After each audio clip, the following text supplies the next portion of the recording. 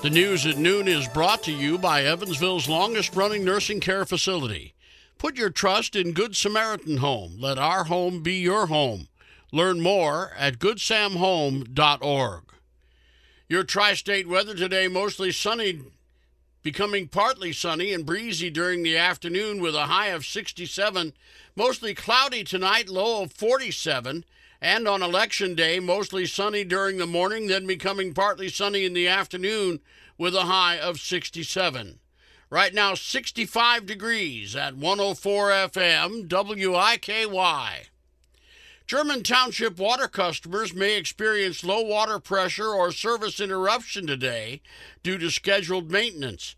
It started at 7 o'clock this morning. It is affecting residents living at the intersection of Mary Anderson Road and Highway 66, north into the town of Wadesville, west into New Harmony Springfield Road, and north to Stewartsville. Work should be completed by the end of the day today. A boil advisory may be issued. Schools in Union County are closed today after officials noticed an uptick in county flu cases. The superintendent noted on social media that the county is experiencing an increase in flu, RSV, and pneumonia. Schools will remain closed tomorrow, Election Day, which gives the staff the opportunity to deep clean their buildings. There'll be free bus rides tomorrow, Election Day, in the city of Evansville. The Metropolitan Transit System will take riders to their destination from 6:15 a.m. through 12:15 a.m. METS invites all, especially those who have not ridden the bus in a while. Use of public transportation eases traffic congestion overall, plus emissions output with fewer cars on the roadway and reduces the overall cost of a trip. The polls will be open from 6 a.m. to 6 p.m. on Election Day. The big names were brought in to help get their candidates over the finish line during last weekend before Election Day. Former President Trump campaigned in his home state, while President Biden made a stop in New York.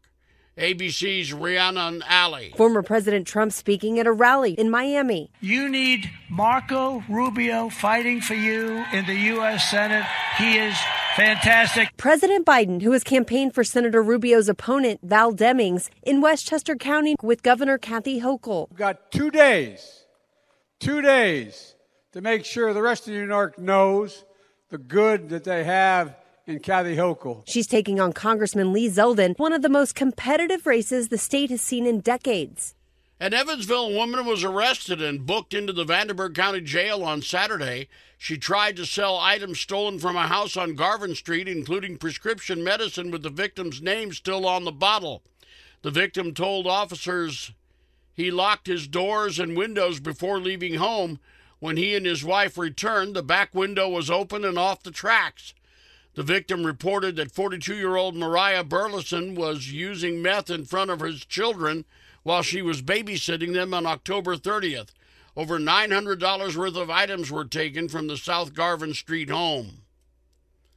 Trial for a man indicted on fentanyl death of an Evansville 3-year-old was supposed to start today, but won't. Arsenio Watt was indicted by federal grand jury for conspiracy to traffic in fentanyl concerning the death of Camry Opperman last October. Watt pleaded not guilty and had a request for change of venue granted by the court. His trial date has been moved to April 3rd of next year. Watt faces life in prison if he's convicted. Just 4 months ago, Computers Plus on Evansville's east side was burglarized. It happened again early Sunday morning, but this time a suspect is in custody. Evansville police units were dispatched to the computer store and saw a man coming out of the building. The arriving officer ordered the man, identified as Basil Kamali, to the ground and cuffed him. He told police he'd fallen on hard times and didn't think he'd get away with the crime. Surveillance video inside the store showed the suspect in the act. Volunteers with the IBEW and NECA showed up at Garvin Park Saturday morning. Their mission?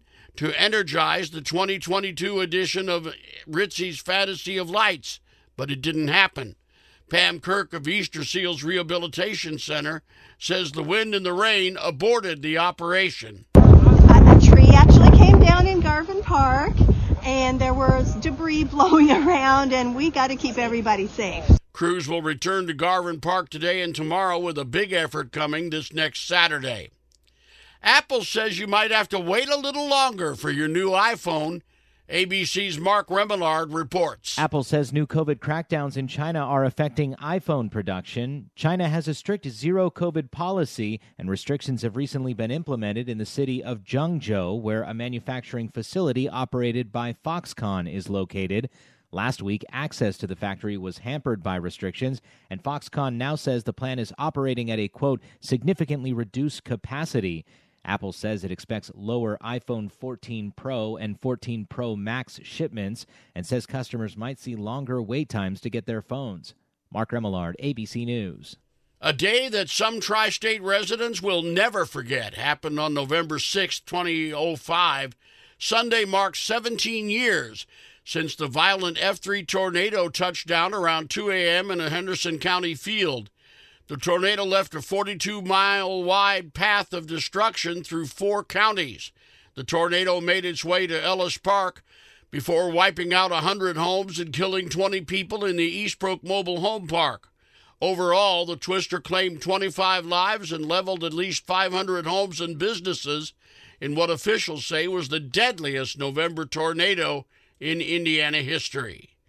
You're listening to the News at Noon on 104 FM WIKY. From ABC News, Wall Street now. The markets have opened the week mixed. Headed into the midday, the Dow Jones was 155 points higher, while the Nasdaq Composite had slipped 0.2%. The S&P 500 was unchanged. It's the moment of truth for some of the 3,700 Twitter employees who were just laid off by the company's new owner, Elon Musk. Sources tell Bloomberg that some of those being invited back were fired by mistake. The largest department store chain in the country has committed to investing $30 million over the next 5 years in women and minority-owned businesses. Macy's now is banking on that program to help expand its own customer base. Fast casual chain Sweetgreen has come up with a new take on the Rice Krispie treat. This prepackaged dessert is made with organic brown rice, quinoa, and honey date caramel. It has 190 calories, which is comparable to a regular Rice Krispie treat. Jim Ryan, ABC News.